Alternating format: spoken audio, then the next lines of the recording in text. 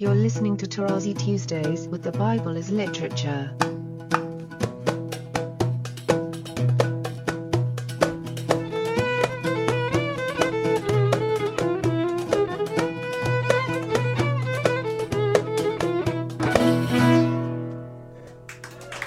Hi, this is Father Mark Boulos, and you are listening to Tarazi Tuesdays with the Bible as Literature podcast.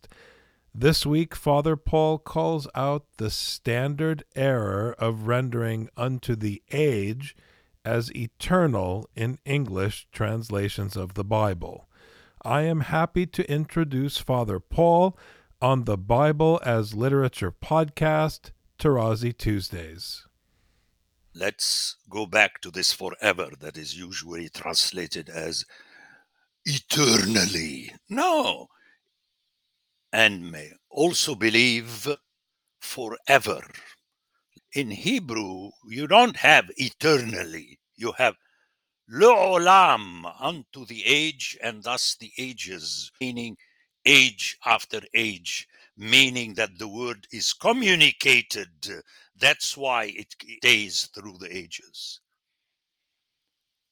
And when you refer to the beginning of that long period, you say in Hebrew, me'olam. So you have me'olam le'olam, from a world / age to a word / age.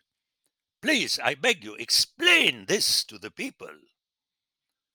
Don't let them float 2 inches above the ground as in Orthodox mysticism, where people say, I saw this holy priest floating somehow in the... Come on, friends. Then Moses told the words of the people to the Lord. It's repeated in 8 and then 9. And then the Lord said to Moses, go to the people and consecrate them. That's the verb Kiddush from Kadosh in the PIL. And I had a session on that. It means when you approach the holiness. Holiness means write it down and teach it to the people. Tabooness. You may not approach it. That's why when you touch the Ark of the Covenant, you defile yourself. You don't sanctify yourself. Tell this to the Orthodox people who like to touch the vestments of the priest during what we refer to as the great entrance, and then also during the entrance of the gospel. You touch the holy things. You have to be very careful. You are put in a position to be in the presence of God that is terrible. It brings terror, as you hear in Isaiah chapter 2. That is why, and the Orthodox are the worst, because they hear it every Sunday. With the fear of God. That's the first statement when you approach communion. Not you clean your lips and you start, smacking the foretaste. And it's ridiculous. God allows you in his holy presence not to dance tango. You need 2 to tango with him. No! To listen to what he is saying to you. And it is his words that make you holy, and thus, if you approach him, you are safe for the time being. That is the understanding of holiness. And then we start talking ourselves about our saints and so on. Listen to the seminarians. I love this teacher. He's definitely a holy man or woman. You, first-year seminarian, decide who is holy and unholy. It's ridiculous. But that's what we do. And be ready by the 3rd day. I spoke enough about the 3rd day. It's 1, 2, 3. You prepare yourself. It's the culmination. On the third day, the Lord will come down. In other words, you have to work it in your mind for 2 days to understand what he's saying in order not to be struck. And that's very important for the delay of the parousia. The delay is to give you an extra chance to repent. It's not that the Lord forgot his agenda book and lost it and he can't find the time when he's supposed to come. No. It is giving you time to prepare. And notice ominousness of the matter, and you shall set bounds for the people round about. Take heed that you do not go up into the mountain or touch the border of it. Whoever touches the mountain shall be put to death. Okay? Say this to all your people when they approach the holy things and they like to kiss them and hug them and so on. Watch out. Watch out. No hand shall touch him. It's a very silly translation in RSV because in English, the him refers to the one who is speaking, God, which is silly because in Hebrew, we don't differentiate between it and him. There is no neuter gender. I didn't check on the King James Version, but RSV says him. No hand shall touch the mountain, which is him in Hebrew, it's an it. But he shall be stoned or shot. And here, notice the importance. Whether beast or man, im behema im ish, powerful. And you know that the animal was included in the covenant in the time of Noah. And that is the trouble with the Jews and the Christians. They think it is we, the human beings. No, it's a fallacy. Reread chapter 9 of Genesis. I make my covenant with every living being, not only the human being. So watch out. You have to control the behemoth. Why? Because you as human beings are responsible for them. We are not boss over the animals. We are responsible for them. And that's the meaning later in the New Testament when Paul introduces himself not as the Lord of the house, but the economos, the top slave of the house. And that's what I would like you to remind the human beings, that they are number one, absolutely, number one, slaves of God. But we do not like that because we like to boss, and not only the animals, but also other human beings.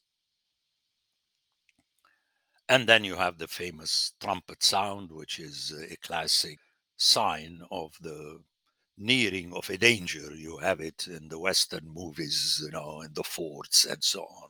So it's ominous.